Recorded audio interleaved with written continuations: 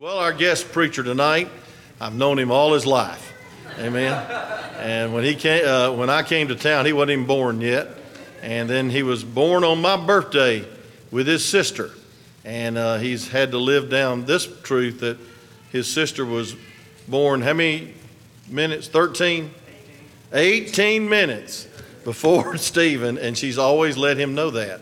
Amen. They're totally different.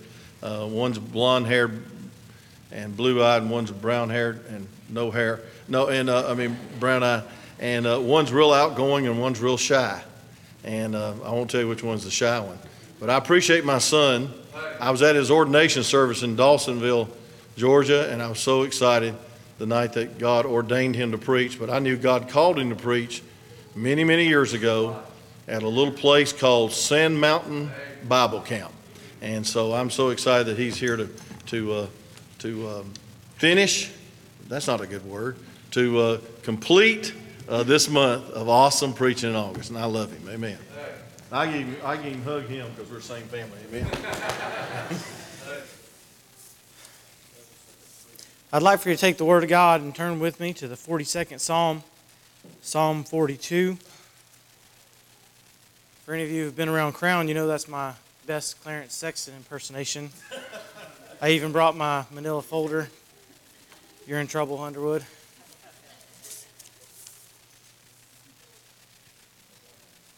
I don't know how many times I heard him open up a sermon that way. No niceties, no great song, none of that stuff.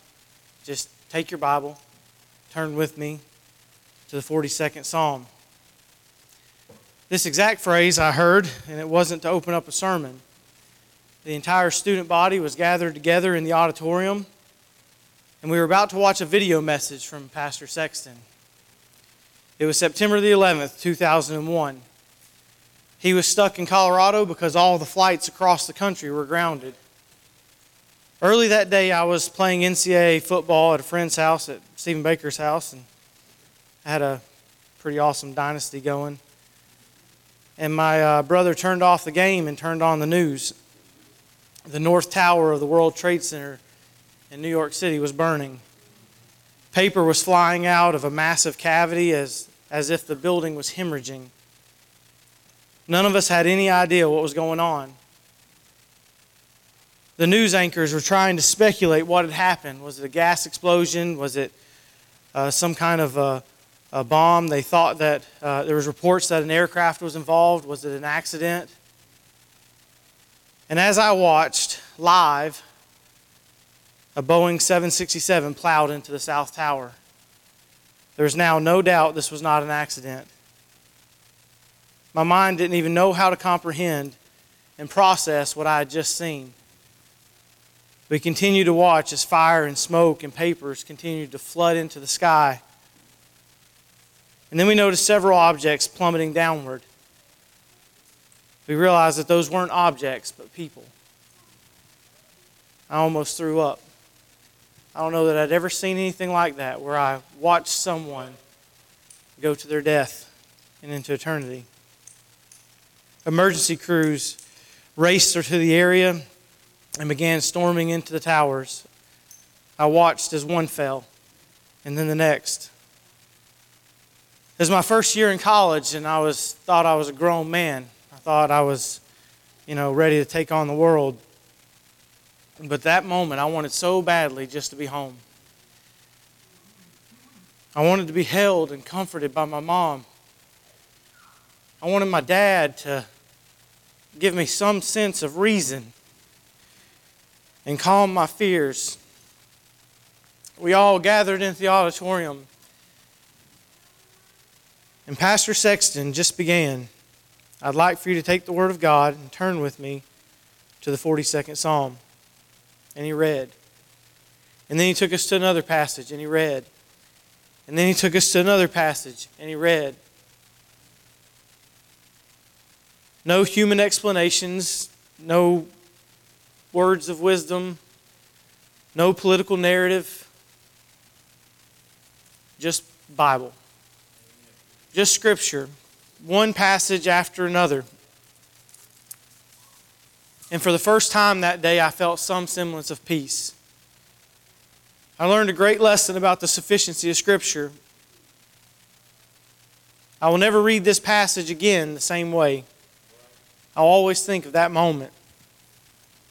A few days later, maybe weeks or months, I don't even really remember exactly when, but I remember watching an interview where Larry King was interviewing several leaders from various religions. One of them was either Falwell or MacArthur or one of those famous guys. And I vividly remember how he asked a loaded question, as he was prone to do. Where was your God when the towers fell on 9/11? I remember the response, the same place he was on 9/10. It was pretty good. Amen. I can tell you, though, that question was not original to Larry King. In this passage, Psalm 42 and 43, we find it twice. We're going to take the time and read the entire passage. Before we do, I want to give you a little bit of background. This is not a Psalm of David. That's one thing we're pretty certain of. We're not really sure who it was written by. Some people speculate it might have been an exiled priest, someone during the reign of Athaliah or one of the other wicked kings. You'll hear that in the passage that the man was separated from the temple and not allowed to go there. That's another interesting thing about this passage, is that it tells us the location. It tells us where the psalm was written. We don't know who wrote it, but we know where it was written. It was written in the mountains of the Hermonites and the hills of Mizar, near where they think the source of the Jordan was. And it's a man that's surrounded by his enemies. And twice he is questioned, where is thy God? Where is thy God? In this passage we find a great internal conflict. We find a conflict between what the psalmist sees and what he hears and what he feels. And then a conflict with what he knows to be true about God. I don't know about you, but I've had that same conflict at times. Things have happened in my life that I don't understand, but I have to remind myself of who God is. We'll see that. Read with me in Psalm 42. As the hart panteth after the water brook, so panteth my soul after thee, O God. My soul thirsteth for thee, for God, for the living God. When shall I come and appear before God? My tears have been my meat day and night, while they continually say unto me, where is thy God? When I remember these things, I pour out my soul in me, for I had gone with the multitude. I went with them to the house of God, with the voice of joy and praise, with a multitude that kept holy day. Why art thou cast down, O my soul? And why art thou disquieted in me? Hope thou in God, for I shall yet praise him for the help of his countenance. O my God, my soul is cast down within me. Therefore will I remember thee from the land of Jordan, and of the Hermonites from the hill of Mizar. Deep calleth unto deep at the noise of thy waterspouts. All thy waves and thy billows are gone over me. Yet the Lord will command his loving kindness in the daytime, and in the night his song shall be with me, and my prayer unto the God of my life. I will say unto God my rock, why hast thou forgotten me? Why go I mourning because of the oppression of my enemy? As with a sword in my bones, mine enemies reproach me, while they say daily unto me, where is thy God? Why art thou cast down, O my soul? And why art thou disquieted within me? Hope thou in God, for I shall yet praise him, who is the health of my countenance and my God. Judge me, O God, and plead my cause against an ungodly nation. O deliver me from the deceitful and unjust man, for thou art the God of my strength. Why dost thou cast me off? Why go I mourning because of the oppression of my enemy, of the enemy? O send out thy light and thy truth. Let them lead me. Let them bring me unto the holy hill, unto thy tabernacles. Then will I go unto the altar of God, unto the God of my exceeding joy. Yea, upon the harp will I praise thee, O God, my God. Why art thou cast down, O my soul? And why art thou disquieted within me? Hope in God, for I shall yet praise him, who is the health of my countenance and my God. I hope you notice that Psalm 42 and 43 are really one and the same. They're separated in our Bible, but often they're written together. You see that by that refrain that is given 3 times. It's the exact same thing given in 42 twice, and then verse 5 of chapter 43. Why art thou cast down, O my soul, and why art thou disquieted within me?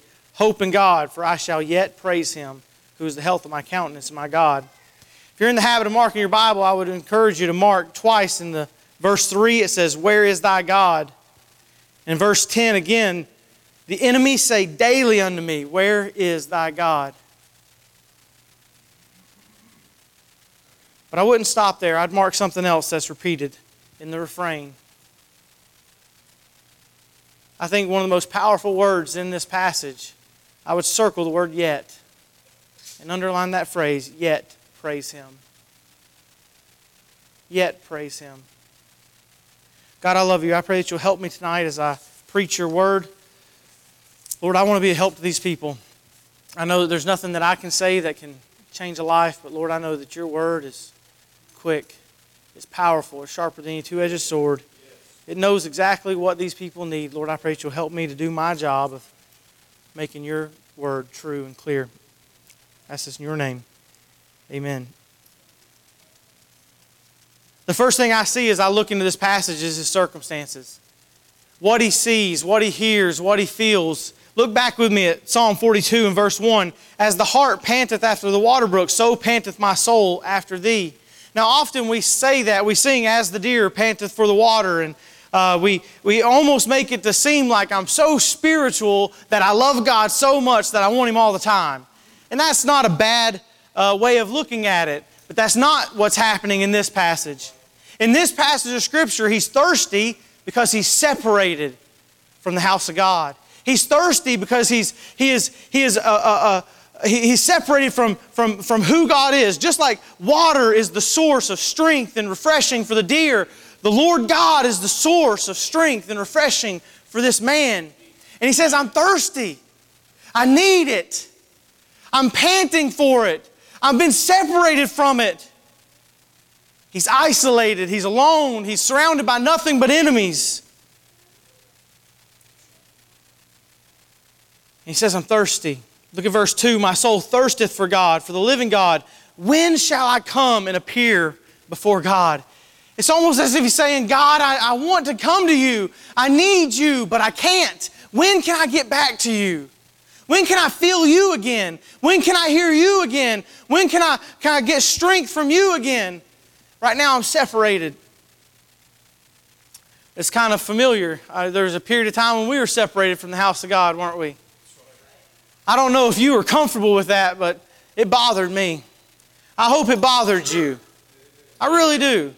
I mean, I saw on Facebook all the time where it's like the church is not a building. I agree, it's not. But it sure is a gathering. That's what the word means. We need to get together. I need you and you need me and I need to come to the house of God. I mean, listen, it's okay to feel something when you come to the house of God. I mean, we're not crazy off the wall, in Pentecostal going nuts. We're not that way, but it's okay to feel. That doesn't make you less Baptist. It's okay. And I get something when I come to the house of God, and I didn't like being separated from it. Y'all know I was sick for a couple weeks back in March, and about the sickest I've ever been. And I couldn't even watch a service. I couldn't do anything. I was just miserable. I couldn't even watch a service. It bothered me. I missed more church in 2 weeks than I had I wasn't allowed to miss church. Maybe y'all were allowed to. I wasn't allowed to miss church. There's something about being separated. When I was sick, man, it broke my heart. My wife locked me away in the room, wouldn't let me around anybody, wouldn't touch me. Push bread under the door with a pole. When it would get too hot in my room, I'd be able to go to the living room. I was given a pass, and I would sit in the chair, and I was sick. I've never been that sick in my life. I felt like I was dying, but I'm dramatic. I was fine. But my little boy, Oliver, my youngest, would come up to me, and he would want to give me a hug. And Stephanie would say, no, you can't give Daddy a hug. He's still sick. And he would say, Daddy, you're still sick? I was like, yeah, buddy, I'm sick. He'd say, 2 more days? You'll be better in 2 more days? The next day, he did the same thing. Exact same thing. 2 more days, Daddy? I'll give you a hug? I mean, it was like, kill me now. I mean, I just wanted to grab him and hug him and hold him. You feel that way about God? Amen. This man was hurting. He was separated from God. He couldn't feel Him anymore. All he could feel was fear and discouragement. Look at verse 6.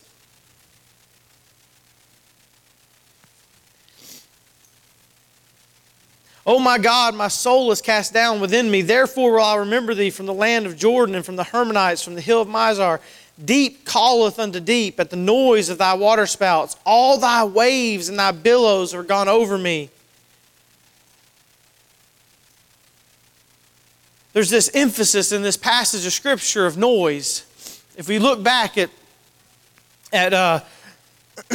verse 4, he says, when I remember the things, I pour out my soul in me, for I had gone with the multitude. He says, I remember going to church. I'd gone with the multitude, not church, but you get it. It's the Old Testament, you know, the temple.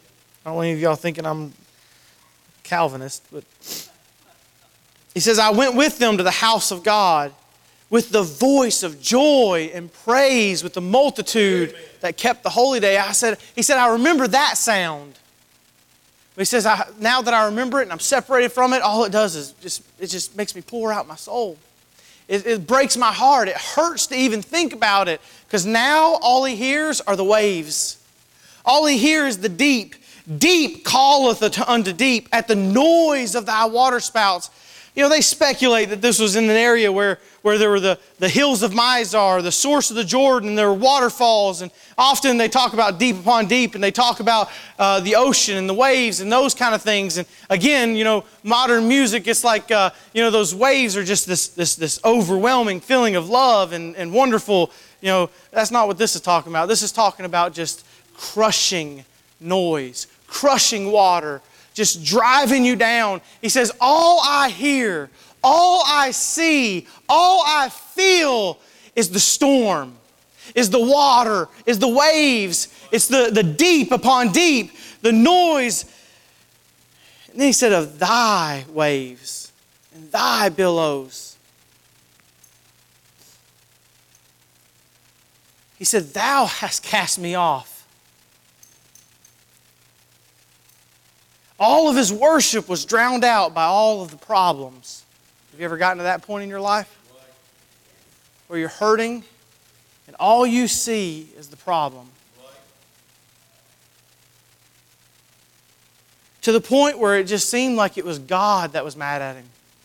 That it was God that was crushing him. And that's what he felt.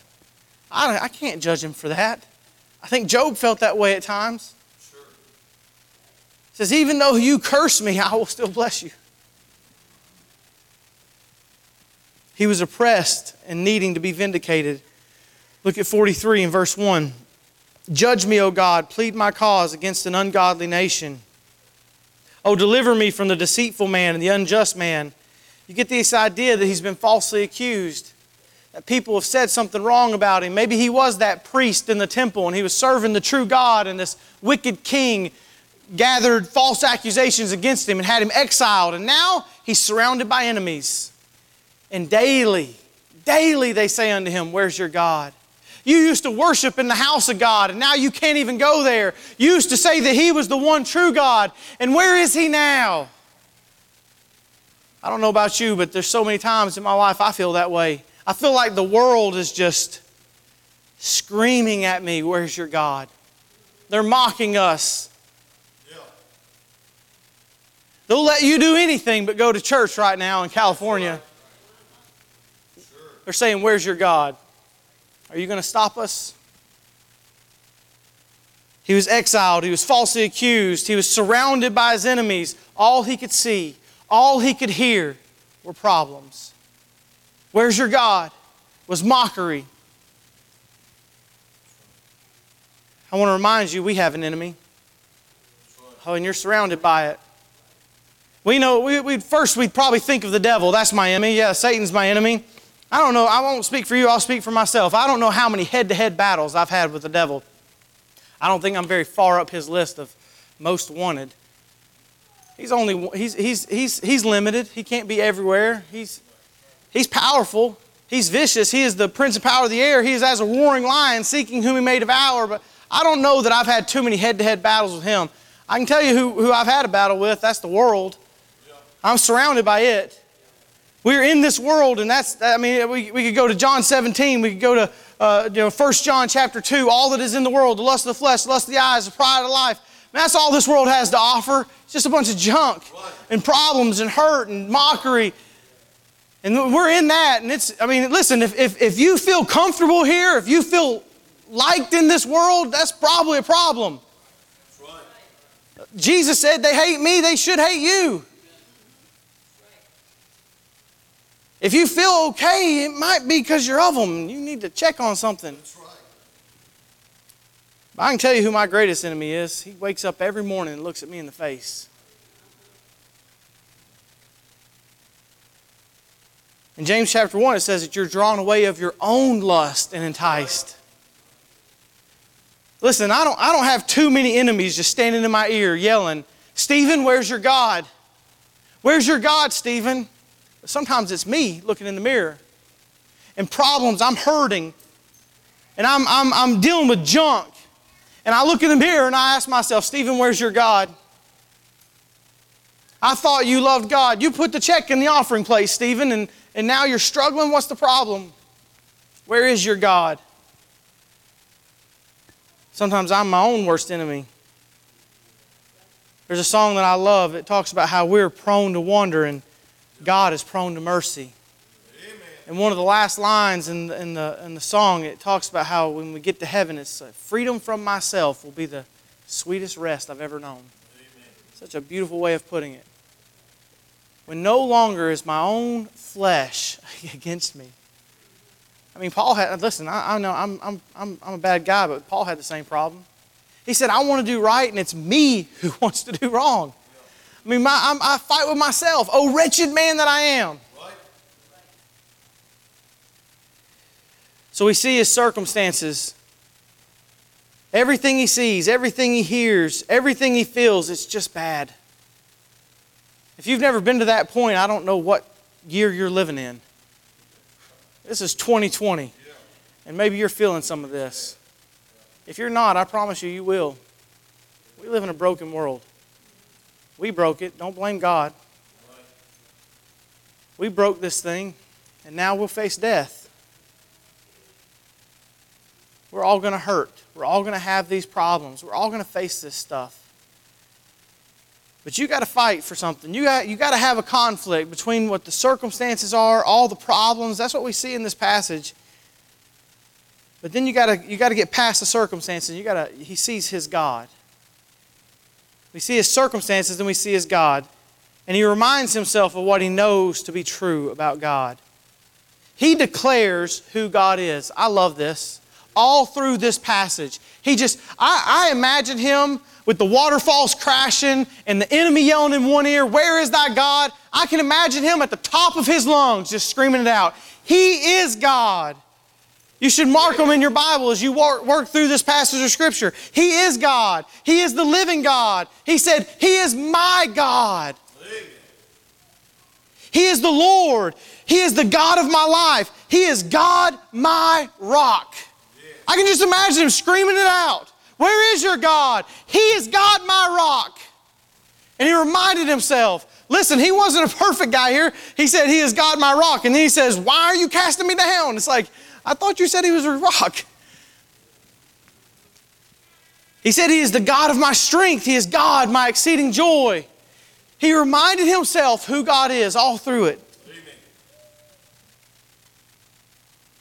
Isaiah chapter 40 and verse 28 says, hast thou not known, hast thou not heard, that the everlasting God, the Lord, the Creator of the ends of the earth, fainteth not, neither is weary. There is no searching of His understanding. That's the kind of verse you need to just memorize. Amen. And when everything is screaming in your ear, where is your God? You just need to say it. Hast thou not known? Hast thou not heard? The everlasting God, the Lord, the creator of the ends of the earth, fainteth not, neither is weary. That's where my God is.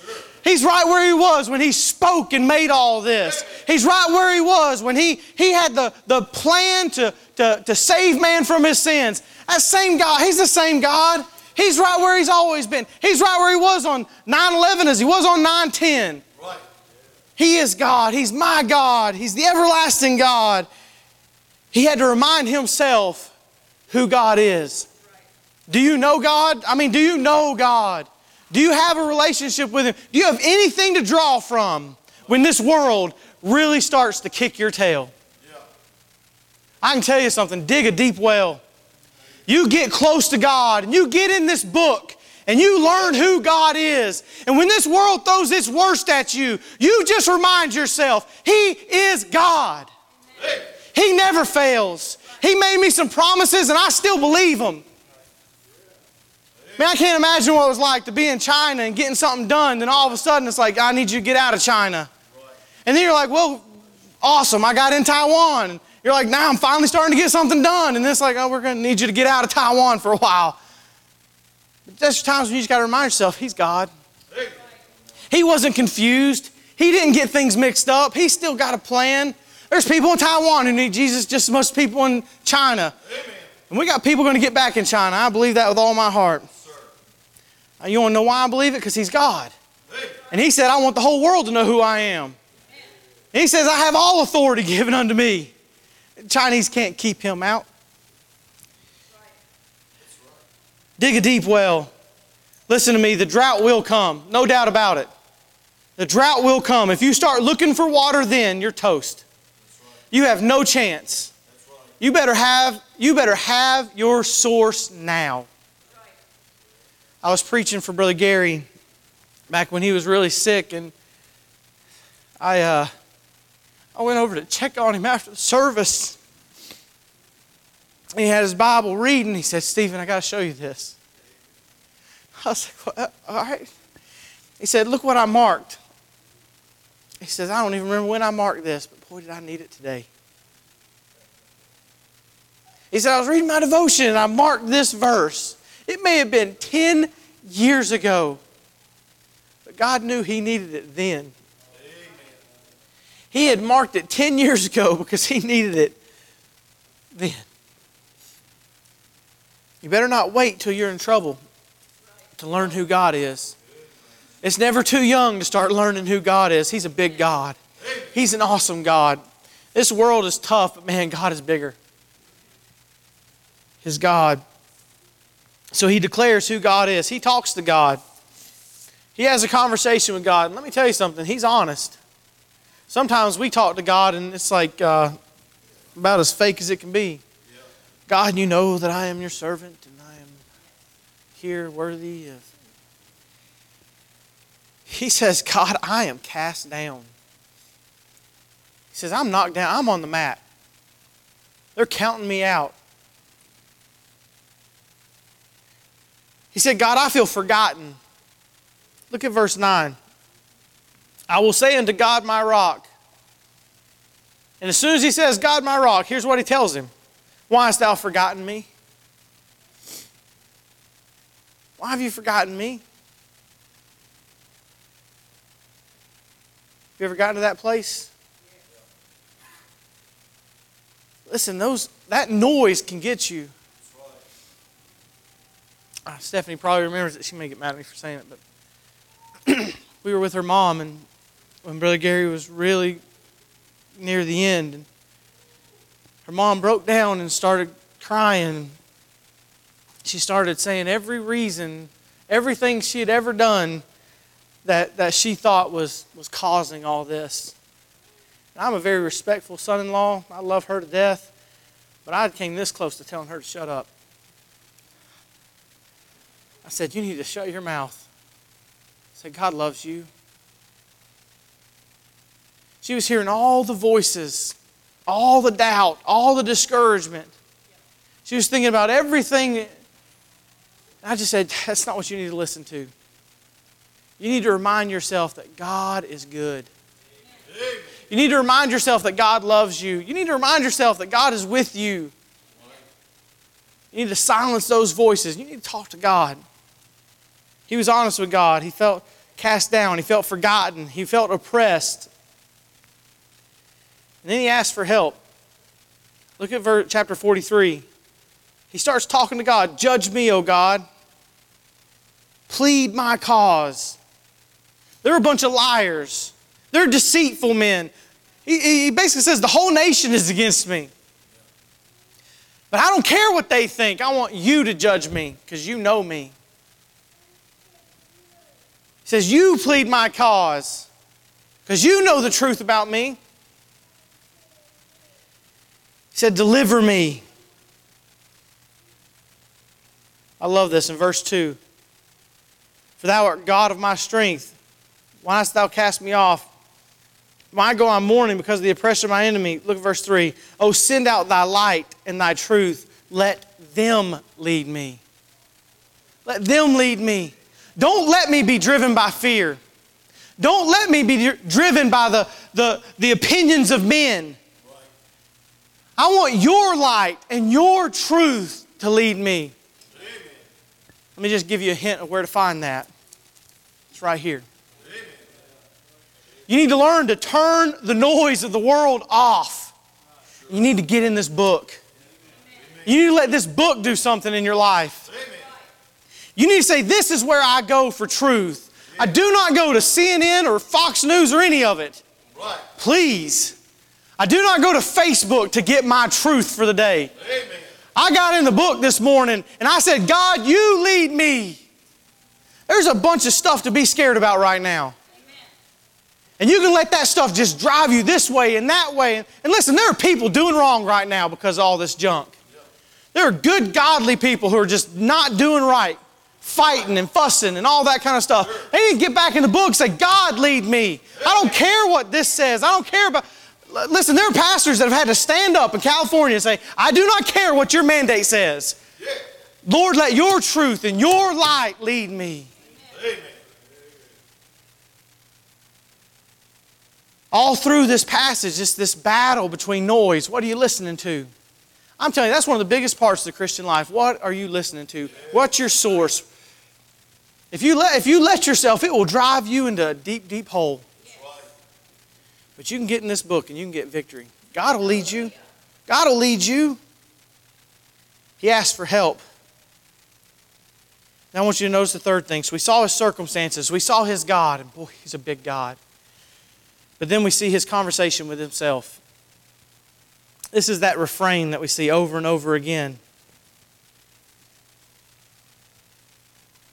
Chapter 42 and verse 5. Why art thou cast down, O my soul, and why art thou disquieted in me? Hope thou in God, for I shall yet praise him for the help of his countenance.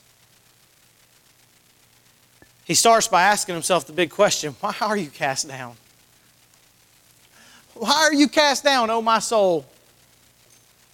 Seriously, ask yourself the question, why are you cast down? As a child of God, why are you cast down?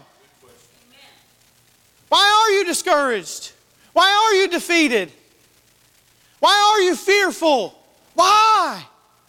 You're a child of God. You can come before his throne with boldness.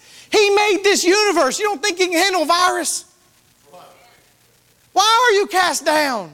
But the enemy said this. I don't care what the enemy said. What did God say? He asked himself, why are you cast down, O my soul? What's your problem, Stephen? I need to have that conversation in the mirror often. What is your stinking problem, Stephen? Why are you dragging your face? Why are you so sad? What's your problem? Jesus saved you.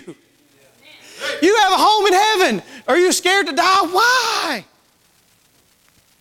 You get to get out of this world and go to heaven with God. There's no reason for the believer to be fearful. Why are you cast down? Now listen, I'm not saying that's an easy conversation. That's not an easy conversation, but it is a conversation that needs to be had. You need to look in the mirror and say, why are you cast down, O my soul? Why are you letting this world beat you up? We were reading Abby's homework on the way to here, and it asked the question. It asked some question about if a conquering nation takes over America, will they destroy the church? And I was like, no, they won't. You want to know why? Because he said the gates of hell will not prevail. Why are you cast down, O my soul? Are you watching the news? There's 150,000 reasons to be cast down. I got one big reason not to. God. The big question, why are you cast down? Then the bigger God. Look what he said. Hope in God. He tells himself, hope in God. Why are you cast down? Hope in God. Hope in God. Corrie ten Boom said this, I've experienced His presence in the deepest, darkest hell that man can create. Y'all know who she is, right? She wasn't a Jew. She was helping Jews escape the Holocaust. And her and her family were taken to concentration camps. And were in horrible, awful circumstances. When she says, I have experienced His presence in the deepest, darkest hell that man can create, she knew what she was talking about. Listen to this. I have tested the promises of the Bible, and believe me, you can count on them. That's good stuff. Hope in God. Don't trust yourself. That's a bad idea. I can handle this. I don't think so. There are some things beyond your handling. Hope in God. He said, I will yet praise Him.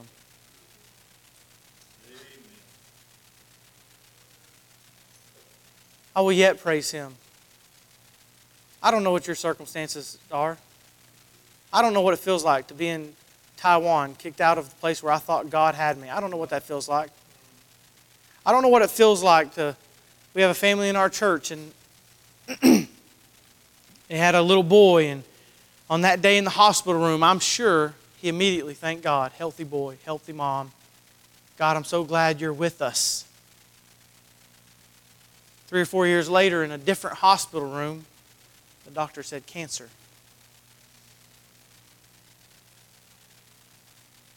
I don't know what that's like.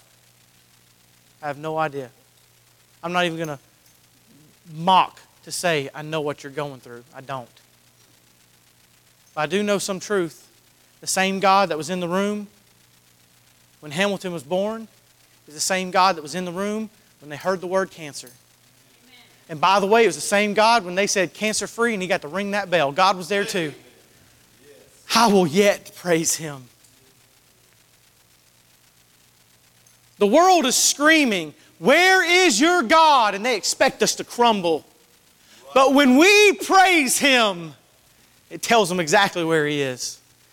Listen, there is no true testimony without some conflict. If life was easy, then if there was no need to hope, if there's no need to trust, then there's no real platform on which to say, my God is the God. He's the true God. They say, where is your God? You're cast down. You're being overwhelmed. You're being just destroyed by the waves. Where is your God? And He said, let me tell you about Him. I'm going to praise Him. I'm going to praise Him.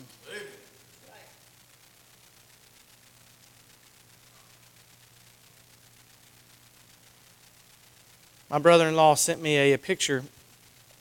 I wish I had it, but again, my wife would kill me. I was watching the kids or at work, and my wife was at the hospital with her family, and they'd just gotten pretty bad news. I think it was like real bad news, like nothing else we can do news. My brother-in-law sent me a picture of Stephanie and Miss Linda and the boys in a huddle, praying.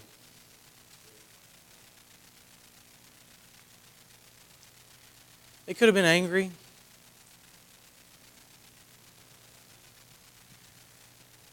They could have doubted.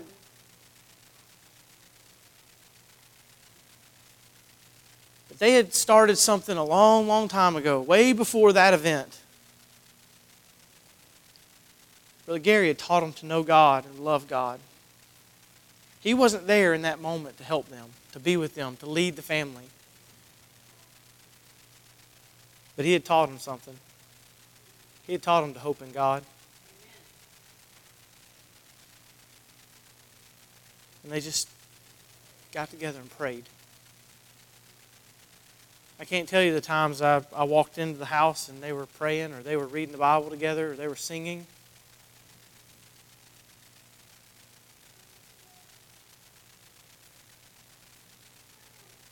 There are a lot of things in your life that you have no choice over, that you have no control over. There are a lot of circumstances that you would never choose. But you do have a choice about who you're going to listen to. You have a choice about what noise you're going to turn off and what noise you're going to listen to.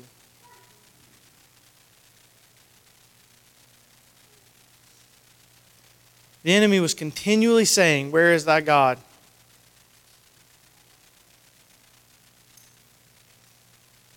Are you going to let them reproach you and mock you? Or are you going to listen to that still small voice that says, "Stephen, I'm here"? When I was sick, the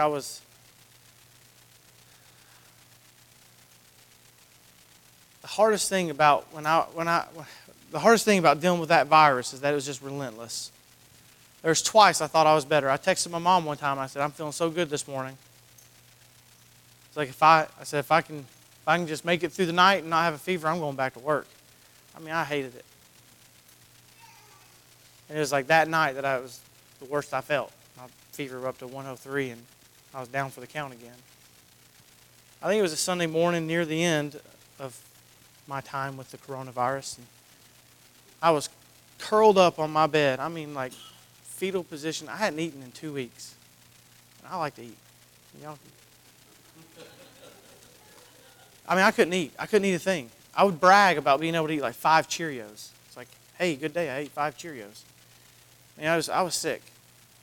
And I was curled up and I was discouraged. I mean, I felt so good at a moment, and I felt like I had gotten to the edge of the pit, and I was going to get out, and I was going to get better. Then all of a sudden I fell back down, and it was like worse than it had ever been. And there was a moment where I felt like I'm never getting better. I mean, it's only 2 weeks. I'm a wimp. I'm sorry. I'm dramatic. But I felt like I was never getting better, and I was so discouraged. I mean, I wasn't able to touch anybody. Nobody was able to touch me.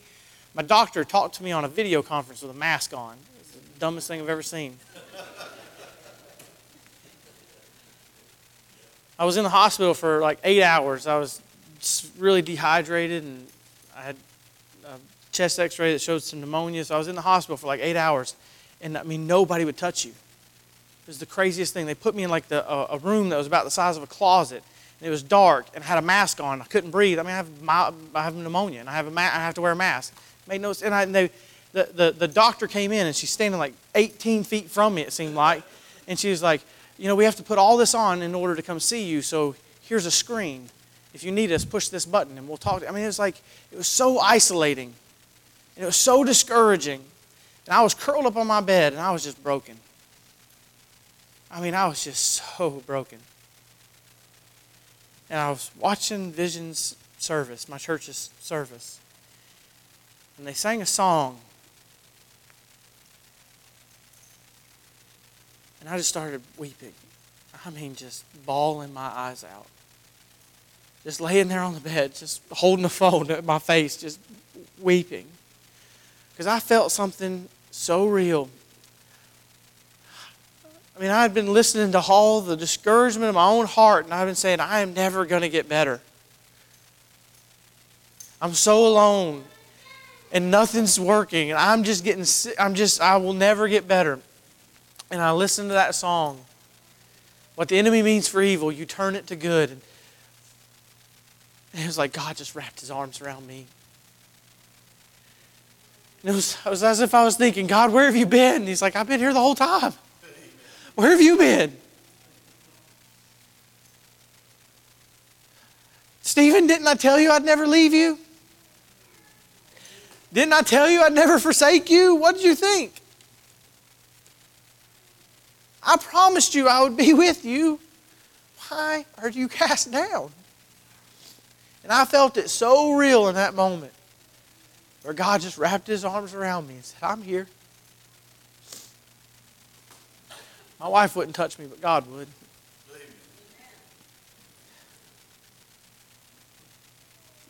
He said, I'll be with you. Even in the valley of the shadow of death, I'm with you.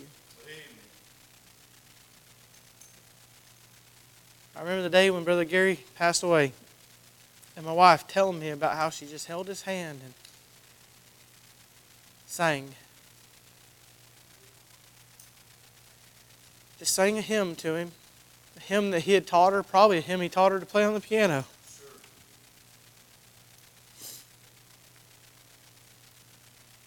That's how we respond to the noise.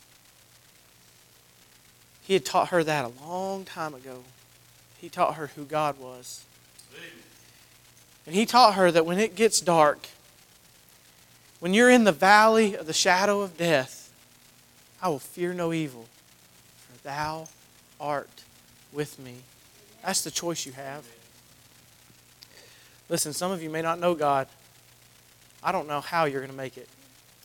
I'll be honest with you. If you do not know Christ as your Savior, I don't know how you make it in this world. I don't know how you deal with death. I don't know how you deal with the hate that's in this world. I don't know how you deal with the problems. I don't know how you deal with this virus if you don't know God. You need to know Him. Amen. You say, well, I grew up in church. That doesn't matter. My daddy's the pastor. That doesn't matter. That's right. Do you know Jesus Christ as your personal Savior? That's right. When it comes to the time to die, that's what matters. Do you know Jesus? Hey, the world may say, work hard enough and you'll get there. You need to silence that noise. You need to trust Jesus. Some of you are going through it right now. You're hurting. Turn off the news. Turn off Facebook. There may be even a moment when you just say, don't listen to the doctor for just a little bit. I'm not saying don't do what he says, but I'm just saying just say, I need a minute to turn off all the noise. I don't need anybody else's home remedies. I just need a minute. Turn off all the noise. I don't need the news. I don't need any of that. I don't need any of the drama. I don't need any of the garbage of this world. I don't need the doubt. I don't need the fear. I just need to talk to God. Amen. You need to let Him lead you with His light and His truth. Some of you say, well, I'm good. Everything's pretty good right now. There's not many of us in that situation right now. This is 2020. This is the time to start digging a deep well. You need to know God. I love it. She said, I tested the promises of the Bible. Some of you don't even know them. I'm not trying to be mean, but you need to know this book. Amen. There's going to come a day when the world is going to ask you, where is your God? Do you have any answer for them? Do you have any answer for them? You need to know God. Your head's bowed and your eyes closed. In just a minute, I'm going to pray and the pastor is going to come. If you don't know Christ as your Savior, today's the day. I don't know your story. I don't know what you're trusting in, but you're not promised tomorrow. Today's the day. Christian, you need to determine, I'm going to hope in God, and I will yet praise Him. God, I love you. I thank you for your word. Lord, you're so good. It doesn't matter what I'm going through, you're still good. It never changes. I ask you to help these people in your name.